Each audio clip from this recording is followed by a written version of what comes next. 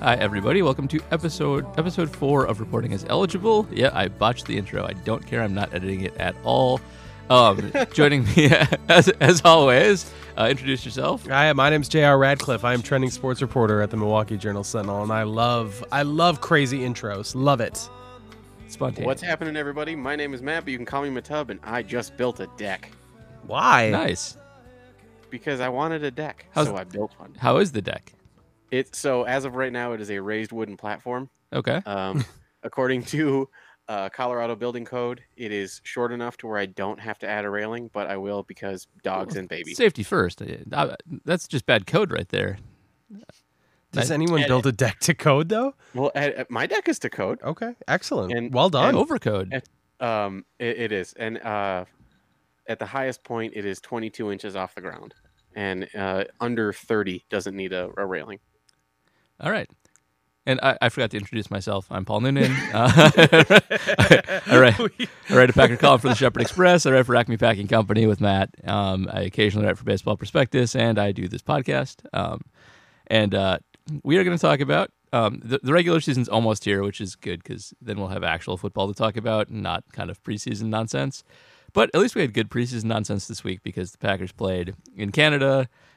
They played on a football field that was not up to snuff, not up to code, unlike Matt's Porsche that he just built. That beautiful unplanned segue. Yes. That's beautiful. Yes. So the Raiders, this is their fault. They booked their games. They're a lame dunk team. They're moving to Las Vegas. Nobody likes them, and they decided they wanted to play this preseason game in Canada. Nobody went to it. It was about 2/3 full. And because of the way CFL stadiums are built, the field goal posts are at the front of their crazy 110-yard long field, and nobody thought about the holes that they would leave. So the Raiders determined early that they weren't even going to bring their starters. The Packers decided not to play most of their starters, though I think they played a couple of guys who would have been starters and maybe still will be. And it was just a weird debacle of a football game where the field was reduced to 80 yards, and it was boring and nobody important played, except when they did, they got hurt. The fallout from the game is Rashawn Gary got hurt. He seems to be okay, but it looked bad at the time. Curtis Bolton got hurt somewhat seriously, and Equanimeous St. Brown thought he tore his ACL. I would have bet a lot of money he tore his ACL when I saw that injury. He has a high ankle sprain, which isn't great, but better than it could be. So they got out relatively, not unscathed, but the field was bad. And the NFL has this problem with bad fields. They've canceled preseason games because people showed up and the field was bad. They have a couple of stadiums where the turf is always bad and dangerous. And this seems bizarre in a league that keeps getting scrutinized for safety and just for, it's a very basic thing to have your field work in the first place. And it's not like it's very complicated. It's a big rectangle covered in turf or grass. So, in terms of the game, how bad of an idea do you guys think this was? Do you think the Packers should have played at all? Do you think they should have turned around and left like happened a few years ago? I'd be curious to know who's there from the NFL that's in the ear of the Packers, because it's curious to me that they rested all their starters. Seemingly that was not the plan, and maybe it was, but I find that hard to believe why they all flew there in the first place. So it seemed the company line was, we're not doing that because of the turf. They refused to admit that we were pulling all our starters because of the turf, which feels weird to me. It feels like someone from the NFL was like, "Oh, you don't talk about the turf, like it's going to go away. Like we're not going to notice playing on an 80-yard field on turf that isn't quite right." And people standing around a hole in the field on camera for 20 minutes before the game starts. Right. I mean, I'm not saying that's what was happening. I have no idea, but I found that bizarre. Why not even address it unless there's fear of some sort of recourse from the NFL? So the NFL obviously cares more about its image than it does, a lot of things. So I can imagine a little conspiracy scenario there, but I don't know if the Packers had the leverage to just say, we are walking away. I don't know if there was somebody there saying, no, you're going to play this game. There's contracts and all kinds of sponsorship stuff to think of. But this was a boondoggle from the start. We knew it going in that nobody was going to this game. It's not in a location that you're going to get fans. Even Packers fans aren't traveling to this game. It was going to be half filled, and then they can't even get the field to work. This was so poorly orchestrated from the word go, and I mean, It like was you said, barely a football game. It was barely a football game. It was a joke. People are going to move on because still the NFL. It's still mostly a bulletproof. It's funny that you call it barely a football game because the very first problem that everyone had with the game was Aaron Rodgers' quote unquote back tightness that was going to keep him out of the game regardless. It was the Canadian tuxedo, man. That's a tight fit. I bet. tough.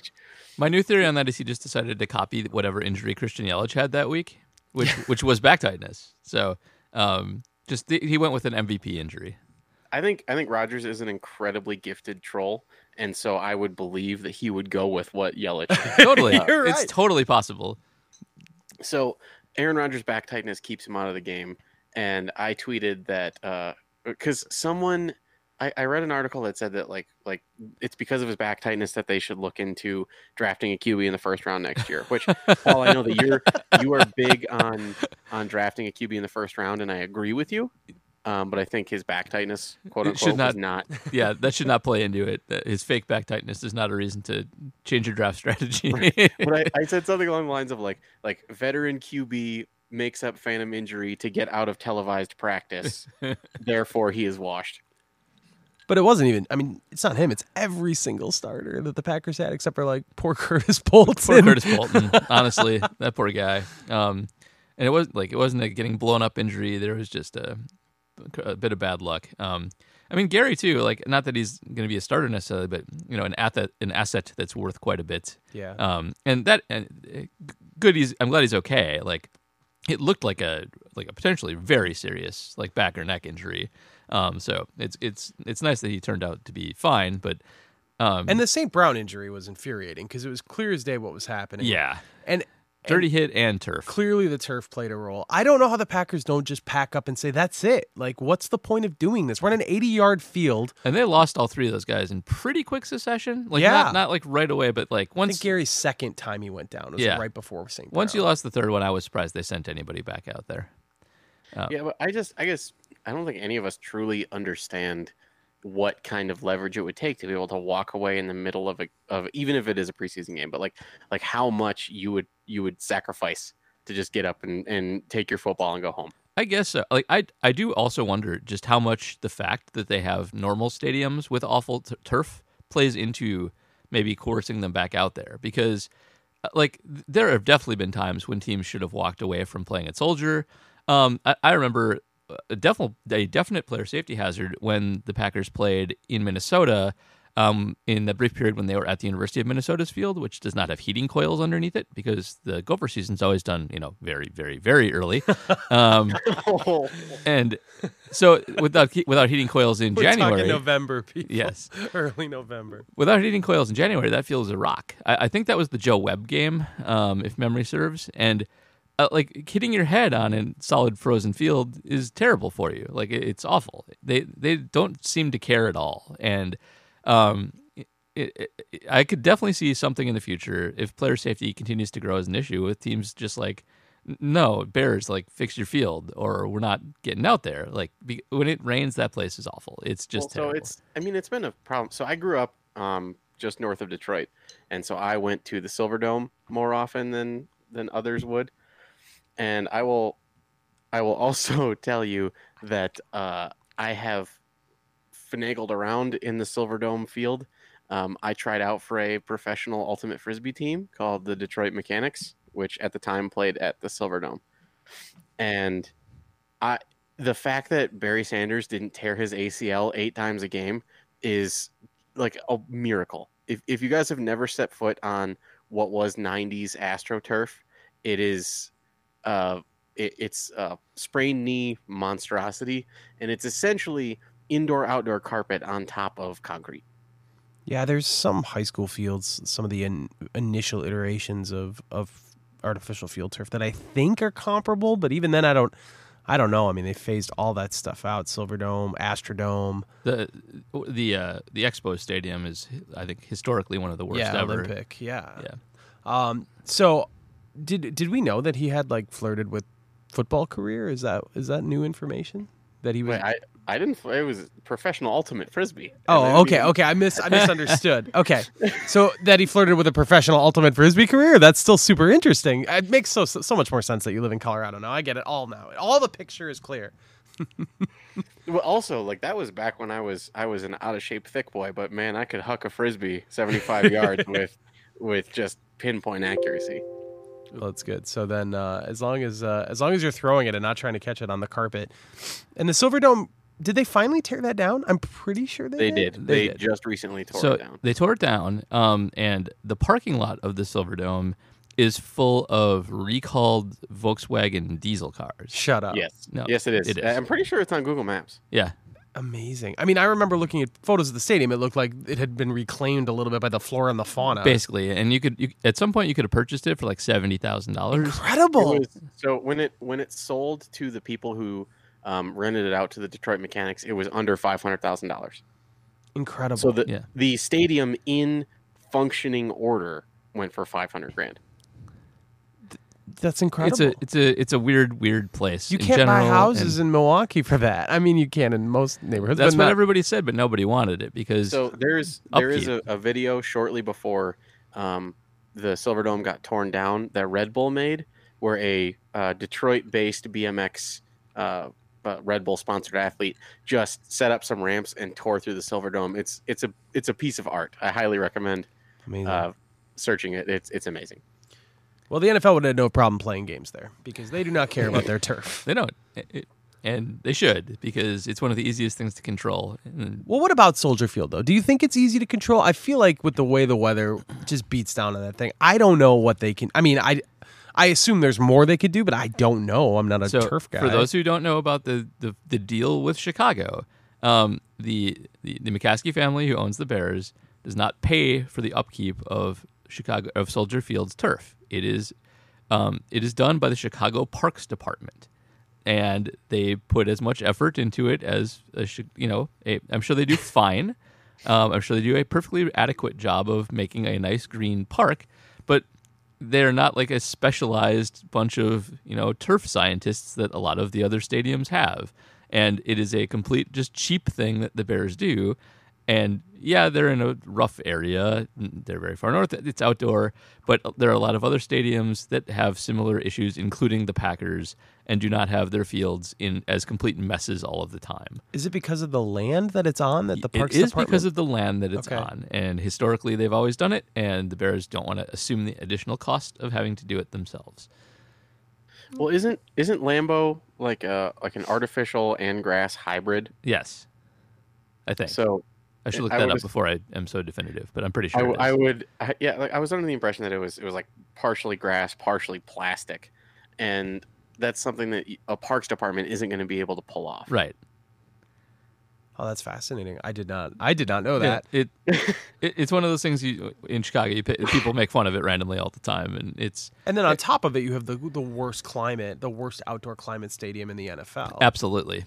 And part of that is Chicago's ownership is not actually particularly wealthy on the grand scheme of football owners, and the football business is actually a big chunk of the business itself. So it's not like there's this extra, this billionaire behind it who can throw money at these small problems even if they wanted to. It's somebody who's really managing for costs. I guess there are more owners now that do that than used to, but this one's really out of necessity to some extent. They're an interesting franchise.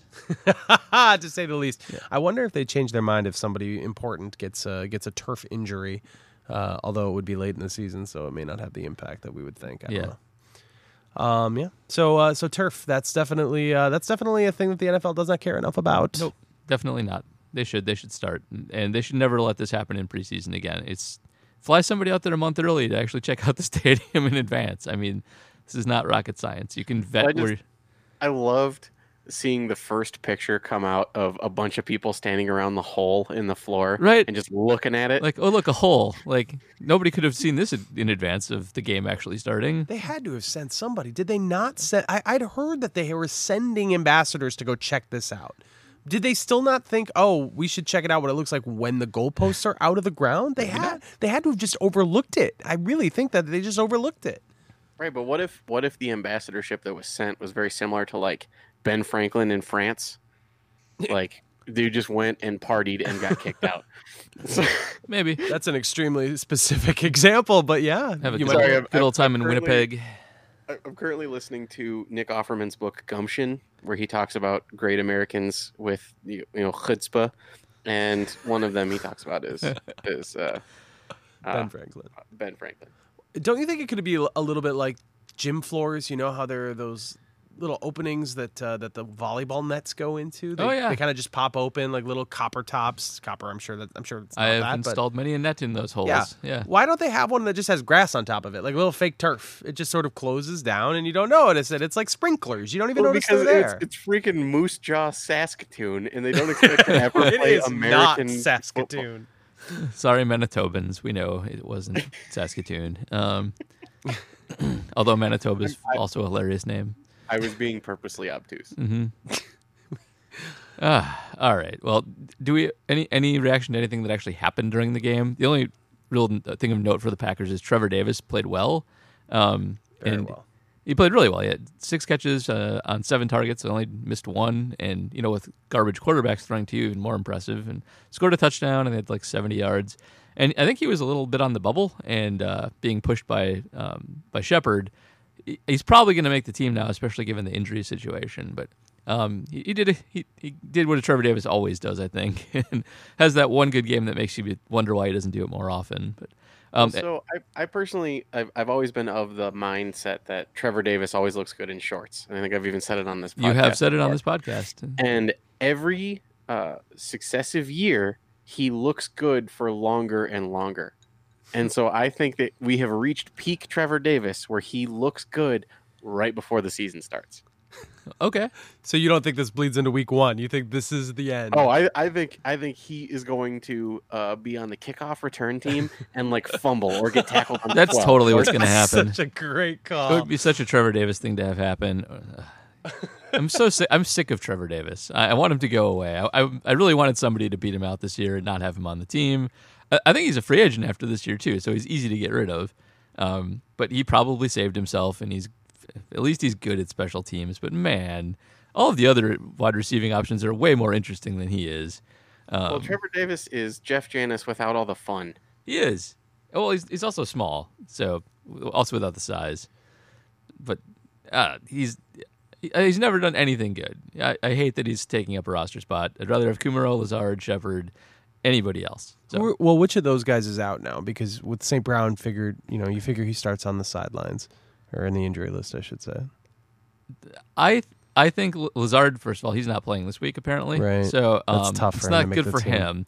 Rob Domofsky of ESPN speculated today that it would be easier to sneak Shepard through waivers. I'm not sure that's Lazard. Yeah.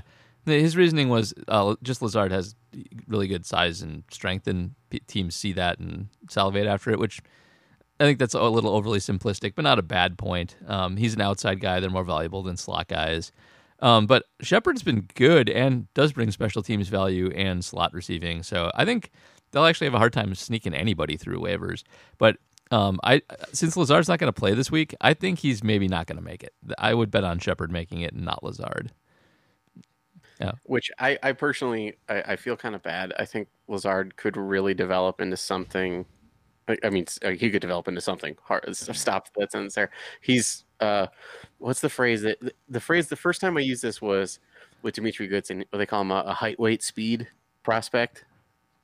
That you get a guy for his measurables. And honestly, you see flashes of competency at the NFL level. And I think, if we're talking about someone who could contribute kind of down the stretch, it would be Lazard. But yeah, if he doesn't play tomorrow, he's not going to make the squad. And now with the news coming that they've traded Reggie Gilbert for a 7th round pick, I feel like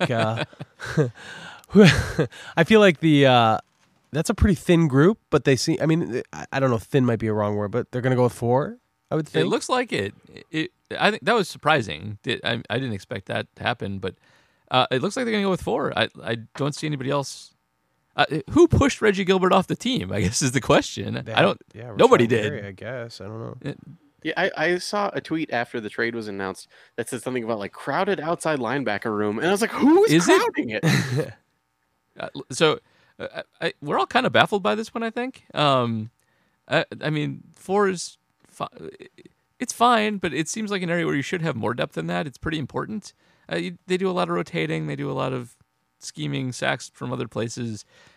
I don't think edge is as important in Pettin's defense as it is some others, but it seems like a strange decision on a player who's pretty useful. Like, I understand why you can't trade him for very much because he's just back in depth, but like, he's a better guy. They're going to keep somebody who is worse than him for sure. Like, would anybody rather have Fackrell than Gilbert here? I know he had 10 sacks last year, but if you were to ask me that like 350 days ago, I 100% would have said I would have taken Gilbert over Fackrell. Okay. But you know about Fackrell's unsustainable sack rate, right? Yeah, well, I don't know, man. Like maybe he took a third-year leap that no one saw coming. Like maybe he can. I don't think he'll do 10.5 sacks in 100 snaps or whatever his like freakish number was. But I do think that he might be like if his over/under was 5 sacks, I would probably take the over. All right, fair point. I guess I would too. But he's not really good at anything else.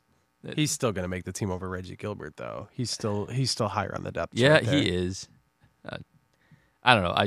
I don't have a big problem with it. He's an end of the roster guy, but it was weird. It's an odd decision. And they might still pick up a few guys and cut a few guys too. It's when cut downs come, that always happens. So it's funny in the pre-show we discovered that Reggie Gilbert was traded for the exact same haul as Ty Montgomery, like a 2020 7th round pick. Yep. It'd be amazing if they were back to back. It would. We should keep an eye on those and just note who they are for the future. One of them's going to get packaged to something else down the line. It won't matter. But that is correct. 7th rounders don't matter at all. They are the pennies of draft currency. Which, I mean, if you believe Justice Mosqueda, the draft is 4 rounds or 5 rounds, depending on how he's feeling that day. I think it's 5 now. Like, if he hasn't adjusted it to 5 permanently, he should, because you get enough like quality in the 5th round now that it's actually worth having that. And it's like the best place to get running backs. Like I know I'm the one who says running backs don't matter, but like you do need them, and that is the best place to get them. There's lots of good 5th round running backs there. It's like the perfect spot. They don't cost anything. They're still pretty good. That's where Aaron Jones was, right? He's 5th. Jamal was the 4th. So, like I'm pro 5th round, 5 round draft. It should be a 5 round draft. 6th and 7th though, they don't matter at all. Nobody cares about that. Any other game observations? It was other than the field oddities. I don't feel like we learned a lot in that one. There is some serious chatter amongst Packer faithful that Tim Boyle is the true QB2. Well, all right. I hate backup quarterbacks almost as much as I hate running backs. But I think he's outplayed Deshaun Kaiser, but they're both bad. That's the thing. Like, I don't want either of them, but I would. Domofsky, by the way, had them keeping both on the final. If they keep both quarterbacks, I will not be happy about that decision. Domofsky had them cutting Lane Taylor and keeping 3 quarterbacks. He's not the only one. There's a couple guys who said Lane won't make the Lane team. Taylor was on a couple cut lists today. If they actually do that, and you know, this isn't just like crazy speculating. Some of these people have sources on these things, and like, if they get rid of Lane Taylor and keep 3 quarterbacks, I will not be happy about that. Lane Taylor should definitely make the team. He has good versatility and has been a very good player in the past.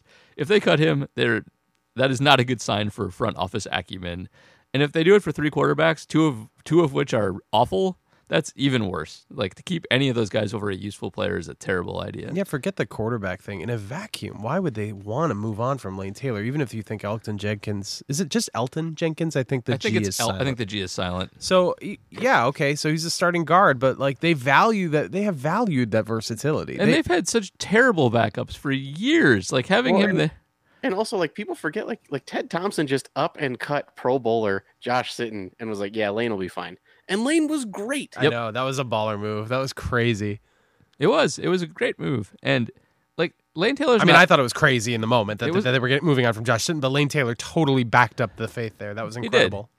But he's not even old. This doesn't make any sense. It's a weird thing that's happened. Like, he should be a lock, not on the bubble, like on people's cut list. It's ridiculous. It could be that maybe Gutekunst just really hates barbecue, I don't know if you guys have followed Lane Taylor's Instagram. It is just like it's nothing but smoked meats and barbecue. We're gonna follow him now. Maybe so.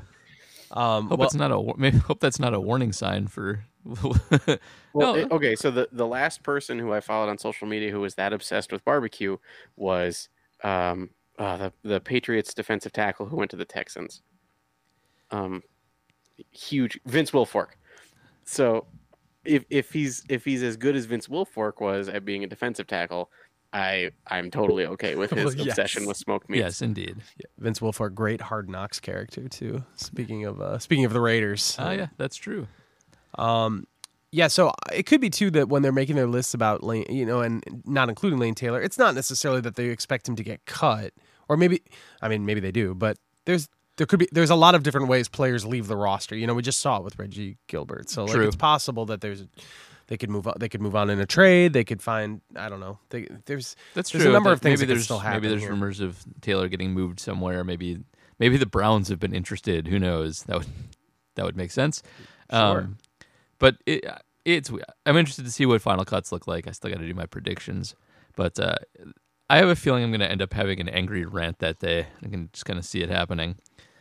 Yeah. You guys have a Josh Sitton pick for this year, a guy that gets cut that we did not see coming. If not Lane Taylor, Yeah, freaking Mike Daniels. Yeah, that already happened. I I think. guess you're right. Yeah, so there's not room for another one, I suppose.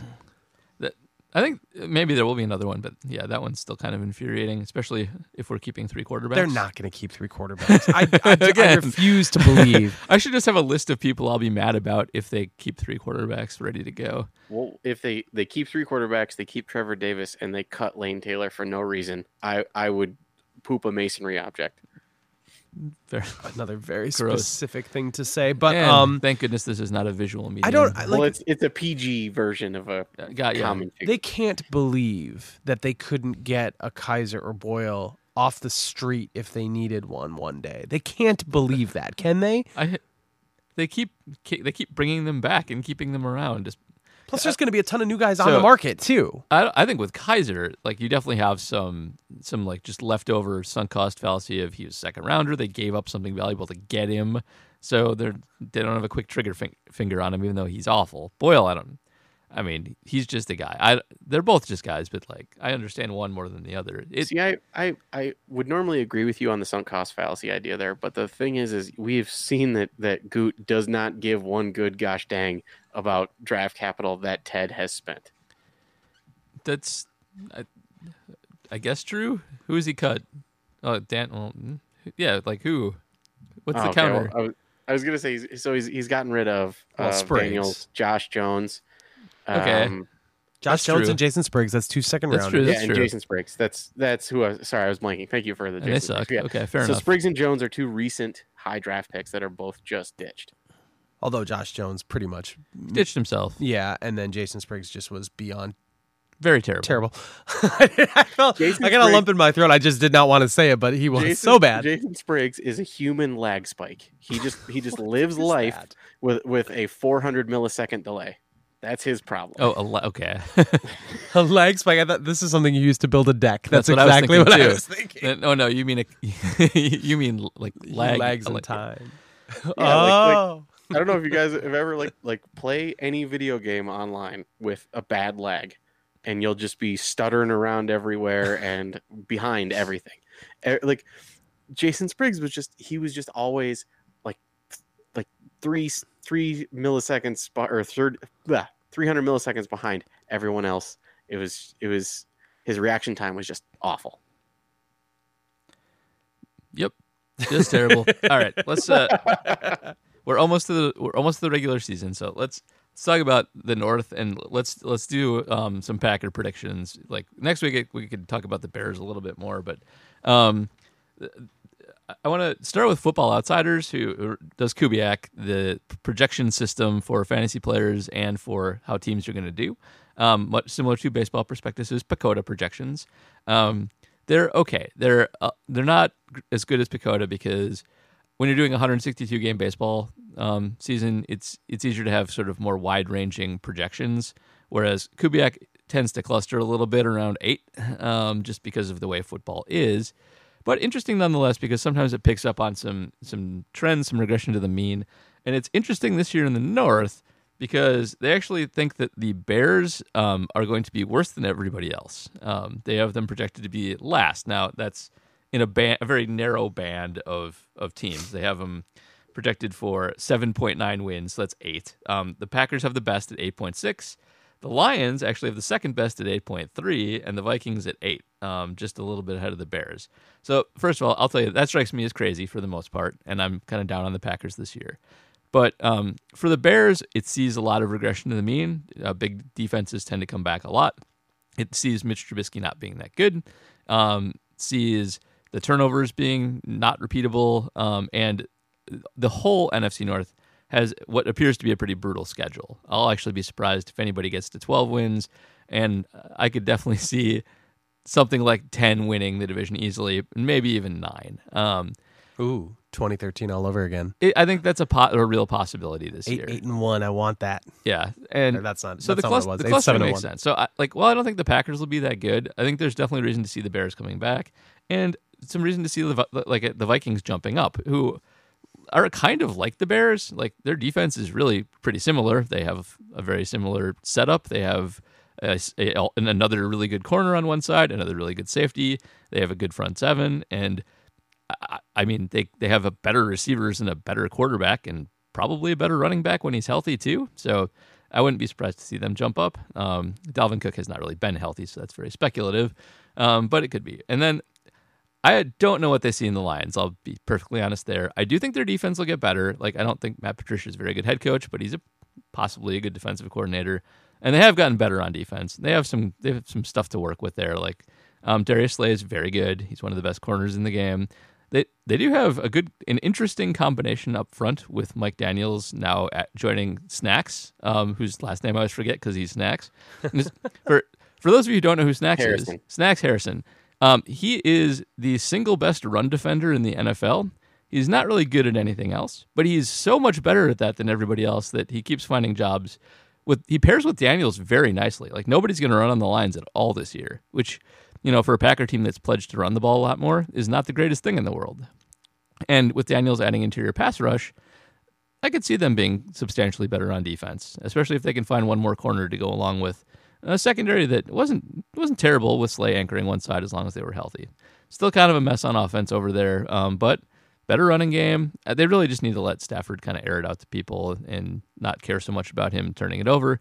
But we'll see that. That probably won't happen. The Lions always find a way to be bad. Well, I was reading a pretty interesting article about the Lions during the Jim Bob Cooter era and how effective they were in the screen game.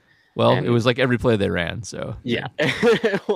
And apparently Golden Tate was far and away like an all-time great in the screen game under the Jim Bob Cooter offense. So I think if they could find a way to incorporate their screen game a little bit more, because the Lions are a case study in not needing a run game to be effective in play action. And so if you can get your screens going, get your play action going, and then you have a quarterback who can really sling it downfield like Stafford, like there's no excuse for their offense to be as pedestrian as it has been. Yep. Everybody's been waiting for that forever, and I completely agree with it. They should be better offensively. Like, I don't think the world is Stafford at all, but there are certainly a lot of quarterbacks out there who are way worse than he is. And you can win a Super Bowl with a guy like him. Like the Joe Flacco's of the world prove that over and over again. And I feel bad for the Lions a little bit. They got all of their really excellent players just before the rookie cap came in, and so they paid Matthew Stafford and Calvin Johnson and Ndamukong Suh like full value money. Didn't get any benefit from the draft, knocking down their prices at all. It happened like the year after those three. If they would have gotten them with reduced prices, maybe they win a couple Super Bowls with them because that's a good foundation. But instead, they paid them through the nose and they had to sacrifice elsewhere when the number one pick was still a curse. So I do think they're doing a little bit better job of building. I could see them jumping up a little bit, and it's a tight enough division that stranger things have happened. But I don't know. Does anybody see anybody but the Bears actually winning this? I guess I would actually pick the Vikings based on all that I said, with the Bears second and the Packers third. But anybody have strong disagreements with that? I don't. I mean, you said the thing that in the evaluation of the Bears, the turnovers, I just refuse to believe that they can replicate that. It's hard to go. I mean, there's nowhere for that defense to go but down. Like they were just so sensational last year. I don't think they can possibly replicate that. And, I don't think the world of their offense necessarily. So I think there's probably room for this to be a pretty sticky race, like those predictions suggest. I just feel like with the Packers, I haven't moved off 8-8, and I don't know. Like the first-year coach thing is a big deal. It is. I think that it's and that assumes Aaron Rodgers stays healthy all year. Which, not that I think he's injury prone, but like at some point, that's always going to be part of the conversation with the Packers too. It definitely is, and they play a really, really tough schedule. Like this is not a season where it's going to be easy. Not that it's ever easy, but I think you could have penciled them in for 12 wins for a few seasons there with an easy schedule and with a juggernaut offense. And like for a good team, it's going to be hard to go 8-8 in this division this year with the outside of the division schedule they have to play. So like they're going to have to really show something or have some quick development if they're going to actually, reach lofty heights. And I just don't see that happening. I don't see the talent there. And with all the turnover, it just seems unlikely. It would be a big lucky thing. There is a very strong possibility that 9-7 wins the division. And I think it's going to be a race to 10 wins. Like 10 automatically is going to win this division. And yeah, I think you might be right. I think the Vikings might be built best for a 10-win season. But to me, it's still, the Packers are such a wild card. You can't. 8-8 is a fair guess. They could be 6-10, or they could be 10-6. Like all three of those would not surprise me whatsoever. Yeah, there's a lot of variables. First time too in a long time we've seen this many like free agents, and the defense shape has changed so much, and you're kind of we just have no idea what to expect, and no idea if Rodgers is gonna have rapport with these receivers. No, we haven't seen Aaron Rodgers throw a pass in how long at all. Yeah, outside of practice there's settings. So many unknowns going into this season. Just not that we ever get too much preseason, but we've seen like just nothing out of what the actual team's going to look like. And with a new team, it makes them just impossible to judge. And you can kind of say the same thing for some other teams, but not to this extent. Like we expect their defense will be better, but we don't know that at all. Like we really have no concept of it. Their range is huge. If everything goes right for them, they might be dynamite. Like if LaFleur really is a good influence on that offense and all the talent hits on defense, if the plan is the plan, that maybe they will get to 12 wins. But football doesn't work like that. Something always goes wrong. Usually multiple things go wrong. And it's just a matter of like whether you're built to smartly overcome whatever happens to bite you, whether it's injuries or just a free agent signing that doesn't work out for whatever reason. Well, like the 2010 team when they won the Super Bowl, it was like 13 starters on IR or something? So it was like a ridiculous number. It was. And they were a team that won with depth. And rallying late too. I mean, yeah, and also it bit them early. Like, and in the same way that the Giants won it in 2011 by getting hot when it mattered. Mm-hmm. I don't think that the last year the Bears not only had what appears to be an unsustainable amount of turnovers, they were unsustainably healthy. That is also true. And they're 1 or 2 like 5 or 6 week injuries away from being a really bad team. Yep. So just to nerd out on injuries a little bit real quick. I believe they were the healthiest team last year. Do you have that up? And you don't have it up. I don't have it up, but they were like at worst top 3 in terms of health. So Football Outsiders also tracks something called adjusted games lost, which doesn't just track when you guys are missing completely, but tracks when starters are missing and when they're playing hurt based on the injury designation that is released that week by the NFL. So using that, you can track, whether guys are out there and injured and not as effective, or if important players are missing. And the Bears were insanely healthy last year. By the way, the Packers have a reputation, I think, for being injury prone. That's kind of true, but they have had occasional spurts of healthiness, and it does seem to be somewhat random with them. Health is not totally random, though. It does not regress to the mean like a lot of other things do. Healthy teams one year do tend to be healthy the next year. Extremely healthy teams don't tend to be quite as extremely healthy, but rarely do they bounce back and forth. That said, the Bears did. 2 years ago, they were the second unhealthiest team in the league. They bounced all the way up to like a top 3 team last year. So I don't even know what to make of that. A quick note, last year they were tied for first. Tied for first. Thank you. So since they've bounced around for 2 years, I don't really think we can definitively say that they're, healthy prone or injury prone. And expecting something in the middle is probably a good thing to expect. And if that happens, they'll be significantly worse than they were last year.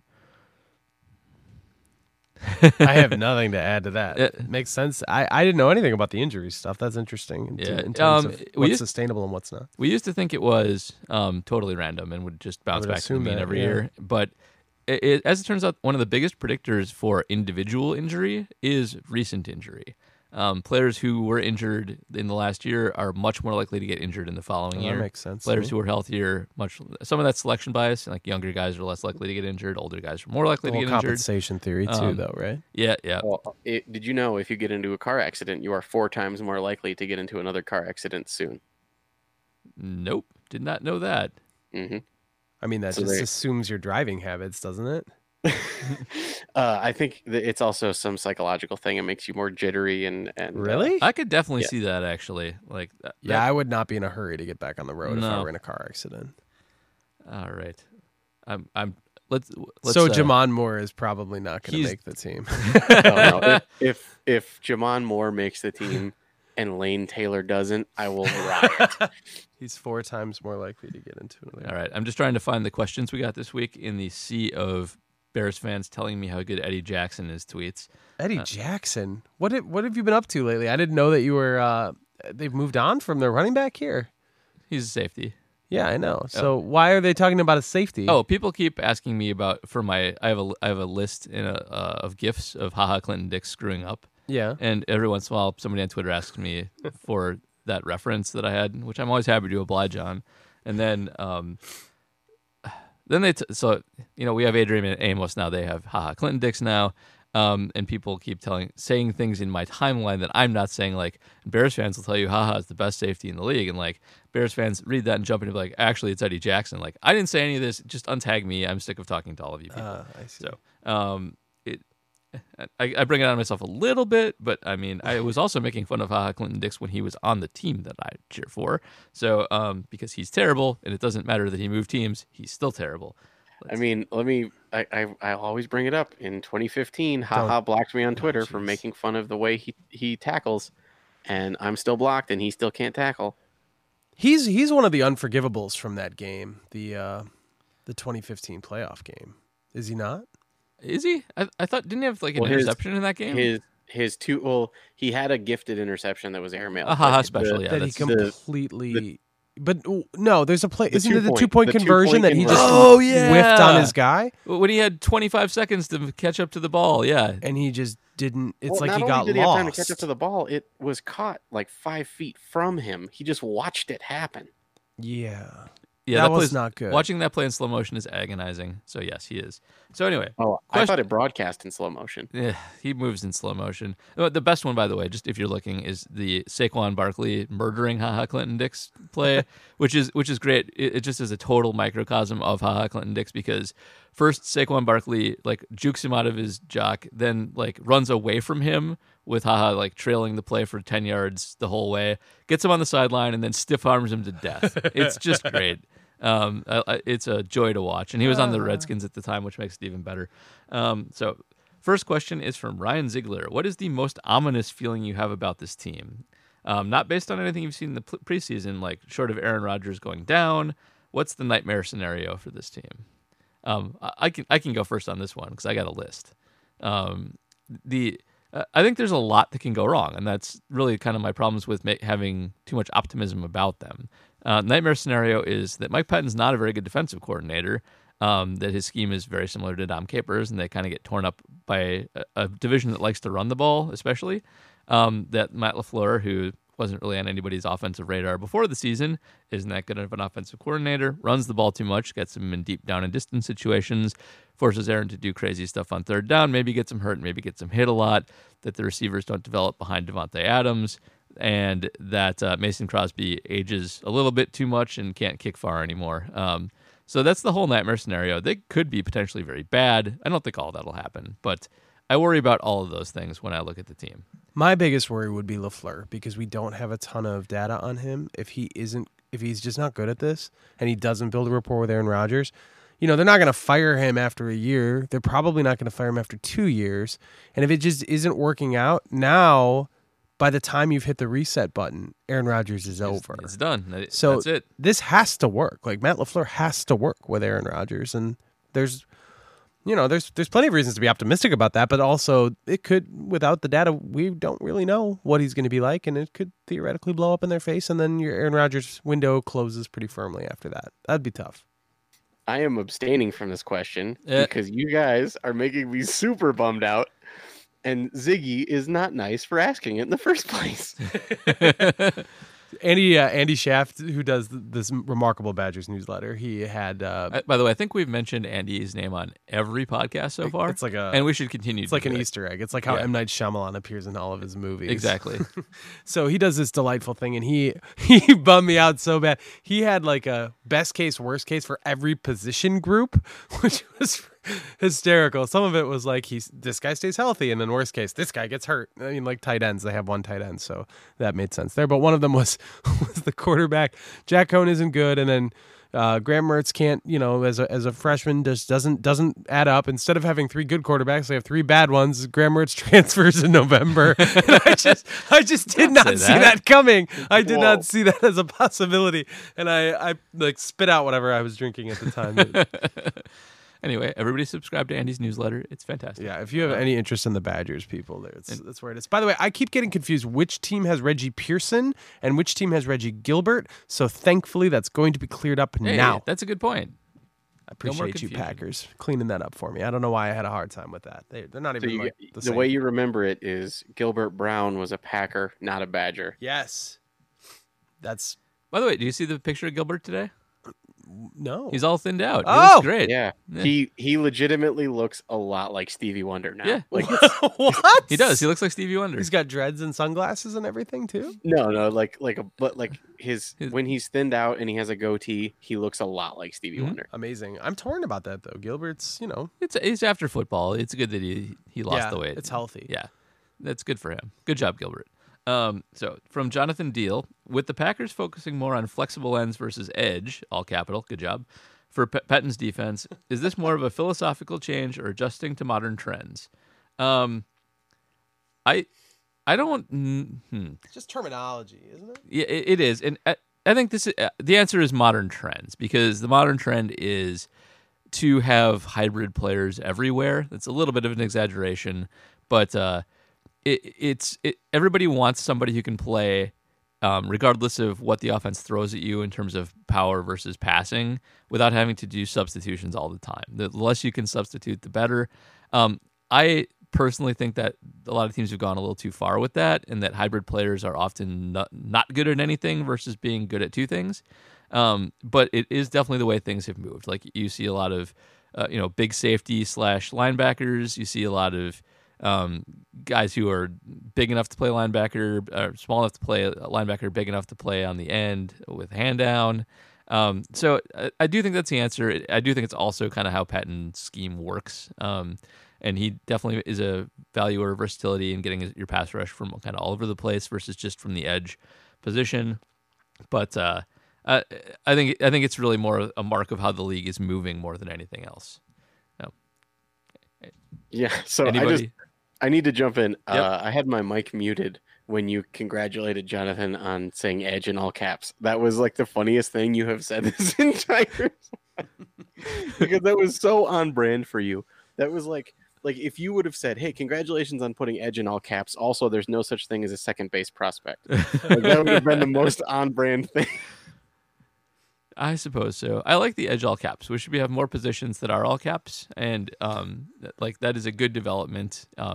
It should be what we like. I can't even think of off the top of my head, but it's great. Also, the Brewers have had 2 second base prospects in the past 15 years. Also true. Tangential question. Yep. With the rise of hybrid, aka tweener players, do you think Mike Mamula would be a good player in today's game? Workout wonder, right? Mike Mamula?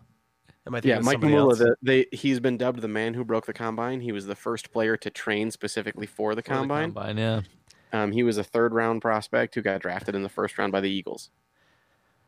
I don't think so. Because everybody does that now, and not everybody's a good prospect. Tons of guys train just to have good agility scores and good combine scores specifically, and it hasn't added up to fitting in necessarily. Like I think Josh Well, Jones. I'm not. Oh, I don't mean just in terms of his raw athleticism. Okay. He was a defensive end playing in the mid 90s who was 6'4", 250. So he was kind of like the definition of a tweener. Like, do you think that someone of his ilk would be more useful right now? I don't know. It's hard to answer that in a vacuum, and like I said, I don't actually see the lack of specialization as necessarily a good thing. I mean, he probably would fit into the league better right now, and he probably would get the attention of people being a sort of an ultimate tweener athletic guy. But I don't think that's unique to the league right now. I mean, I think you just described a lot of guys who are in the league right now.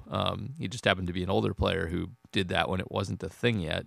So yes, but I don't know. Like it's not just combine scores aren't everything, and I mean, he still did manage to rack up like 30 sacks. Like, okay, so that's good. So he did have a decent. I'm just it's the question about edge over linebacker just makes me think about things like that.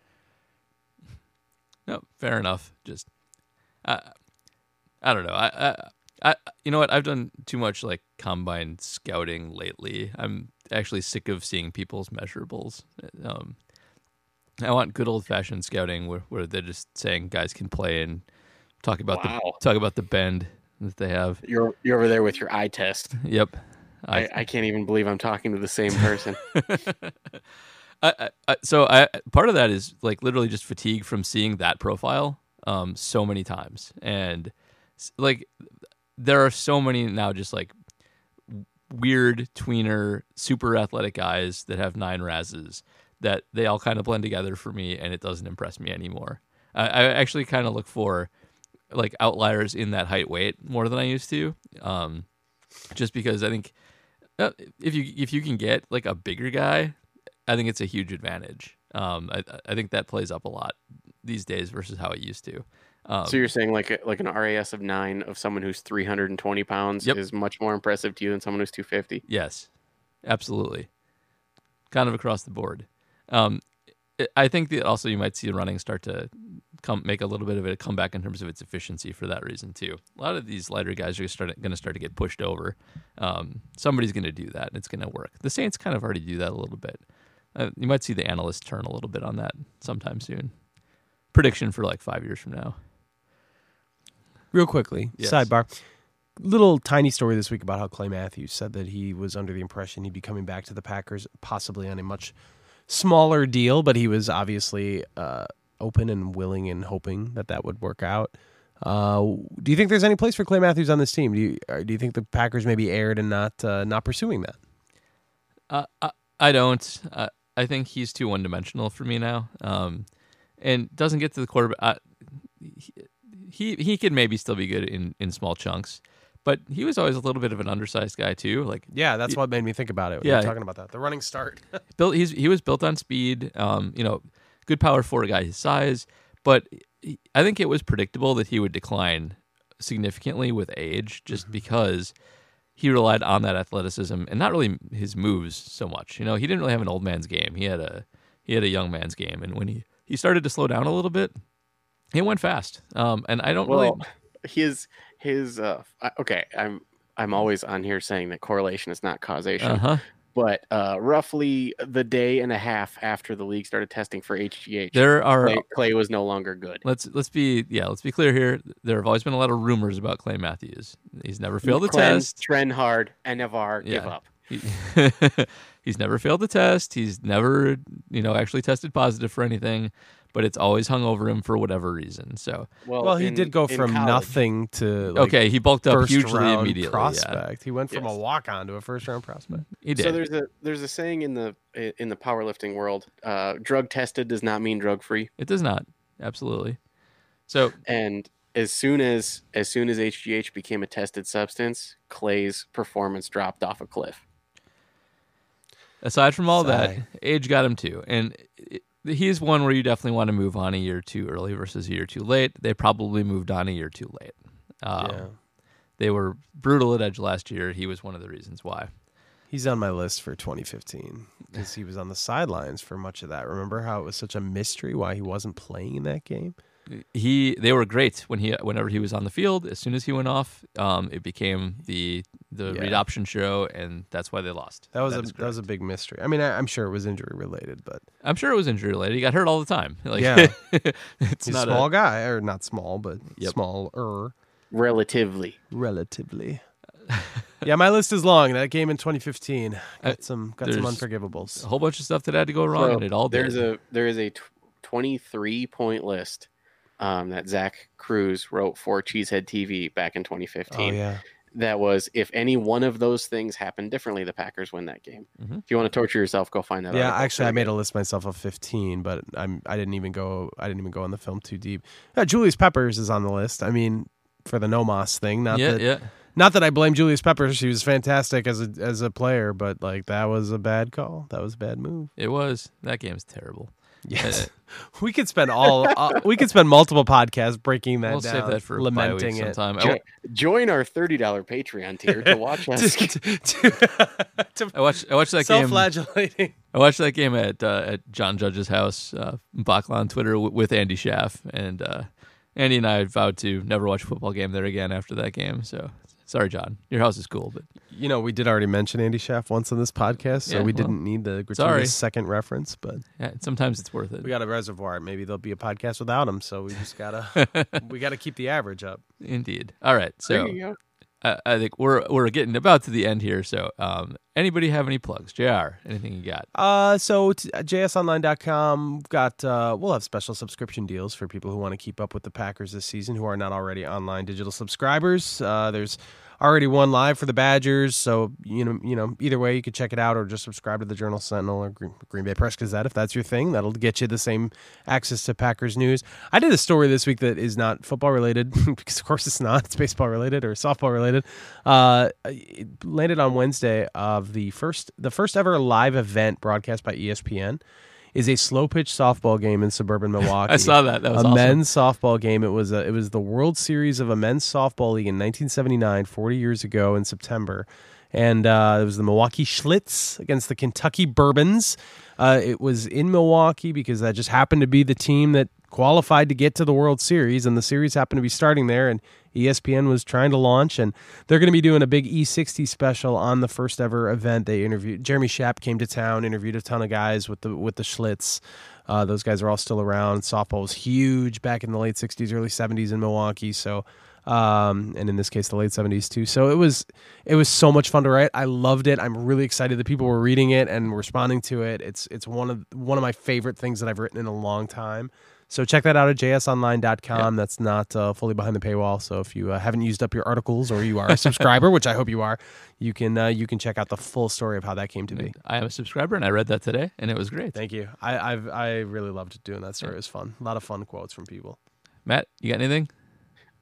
Nothing really to plug. I just finished my first season in my face of the franchise of Madden. Quarterback Fart McDuty won league MVP and the Super Bowl. Beat the Packers. It was like 48-41. What's going on? Never mind. I don't care. Listen to our adult podcast about adult pod. Well, no, so like it was. I was like, you have to name him right away, and I was like, okay, well, I put in whatever, and I forgot what his name was, and I didn't play for like 2 weeks, and then at the combine, it just says McDuty on the back of his jersey. I was like, oh yeah, I forgot about. Oh, unbelievable. Is this the game where Christian McCaffrey is definitely not Christian McCaffrey? No, I think you're thinking of Philip Lindsay, who is he like petitioned EA because he looked nothing like himself. There's a few guys. McCaffrey is black in the game, which is I was unaware. A of that. misfire. It's not quite right. There's a good list actually of video game players who are the wrong. Greg Olson looks nothing like Greg Olson. There's a few of them. There's a whole bunch of people. Tecmo Bowl has a big problem with that. They have a bunch of random white guys who are not white in it. Well, I'm in back in the N64 days, Blitz 2000. Every character was black. Everyone, including Brett Favre. Seems right. Video games. All right. Well, I can forgive the Nintendo Yeah. and the N64. I can forgive those things, but when Well, Madden is like getting down that's the true. details That's true. of like They should.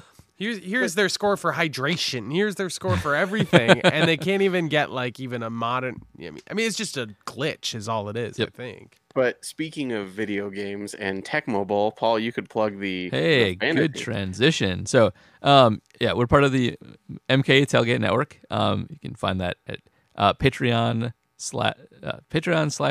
Tailgate. If you are in the $10 tier there, you can join our fantasy football league. If you do that, the draft will be September 4th. I'll be in it. If you do that, you can win a copy of TSB 2019. That is Tecmo Super Bowl 2019. It is a Nintendo cart. It has updated rosters for Tecmo Super Bowl in it. So if you ever wanted to play Tecmo Super Bowl with Aaron Rodgers on an actual working Nintendo with Nintendo controllers, not just emulating it on your computer with some crappy ROM, you can win that. That's going to be the prize for whoever does it, unless I win it, in which case I will keep it and laugh at all of you. Details to sign up are there. It'll be an ESPN league. It'll be PPR because I like that better. And we'll take as many as we can get, up to 14. So go check that out. And starting with the first game of the season, probably next week actually, before the Bear game, if you join the $5 tier, you'll get a separate mini podcast. I'll tell you all of the statistical analysis going into the game. The Bears won week 1 will be quite interesting because there's a lot that can go wrong in that game. I'll give you some fantasy advice, even though I'm not great at it, which you'll all find out in the league. Better at real game analysis than fantasy analysis, because there's a lot that goes into fantasy football that just isn't good for real football. Like, running backs are valuable, and Or like PPR, where you've got guys just catching 10 passes in the catching- fourth quarter. yeah, like Christian McCaffrey's good when he catches 15 Yeah. passes in a game, even though the Panthers down have never 3 won a game touchdowns. when that happens. See, that was a good real world stat and fantasy stat together in one. 15-point game, not useful at all. We'll have a good preview of every game, and it should be give you a nice insight into what's going to happen that week. So look for that. You can see details on that on Twitter, on Patreon, on Facebook, if you follow the show there. So I think that is all for this week, and we will talk to you again next week. Lots of cuts to discuss next week. It's going to be fun. Yeah, it's going to be cut week and preview week. So It'll be fun or it won't. Hopefully Lane Taylor is still a Packer. I might be really angry. So yeah, we'll see. Maybe not. It could They're be- going to keep 4 quarterbacks. That's what's going to happen. Oh God! All right. Too many cooks, too many cooks, too many cooks. Takes a lot to make a stew. When it comes to me and you, And him and her and the baby too. Too many cooks, it's true. they say it goes, it'll spoil the broth. Honey, I think that's not true. Well, maybe too many cooks will spoil the broth.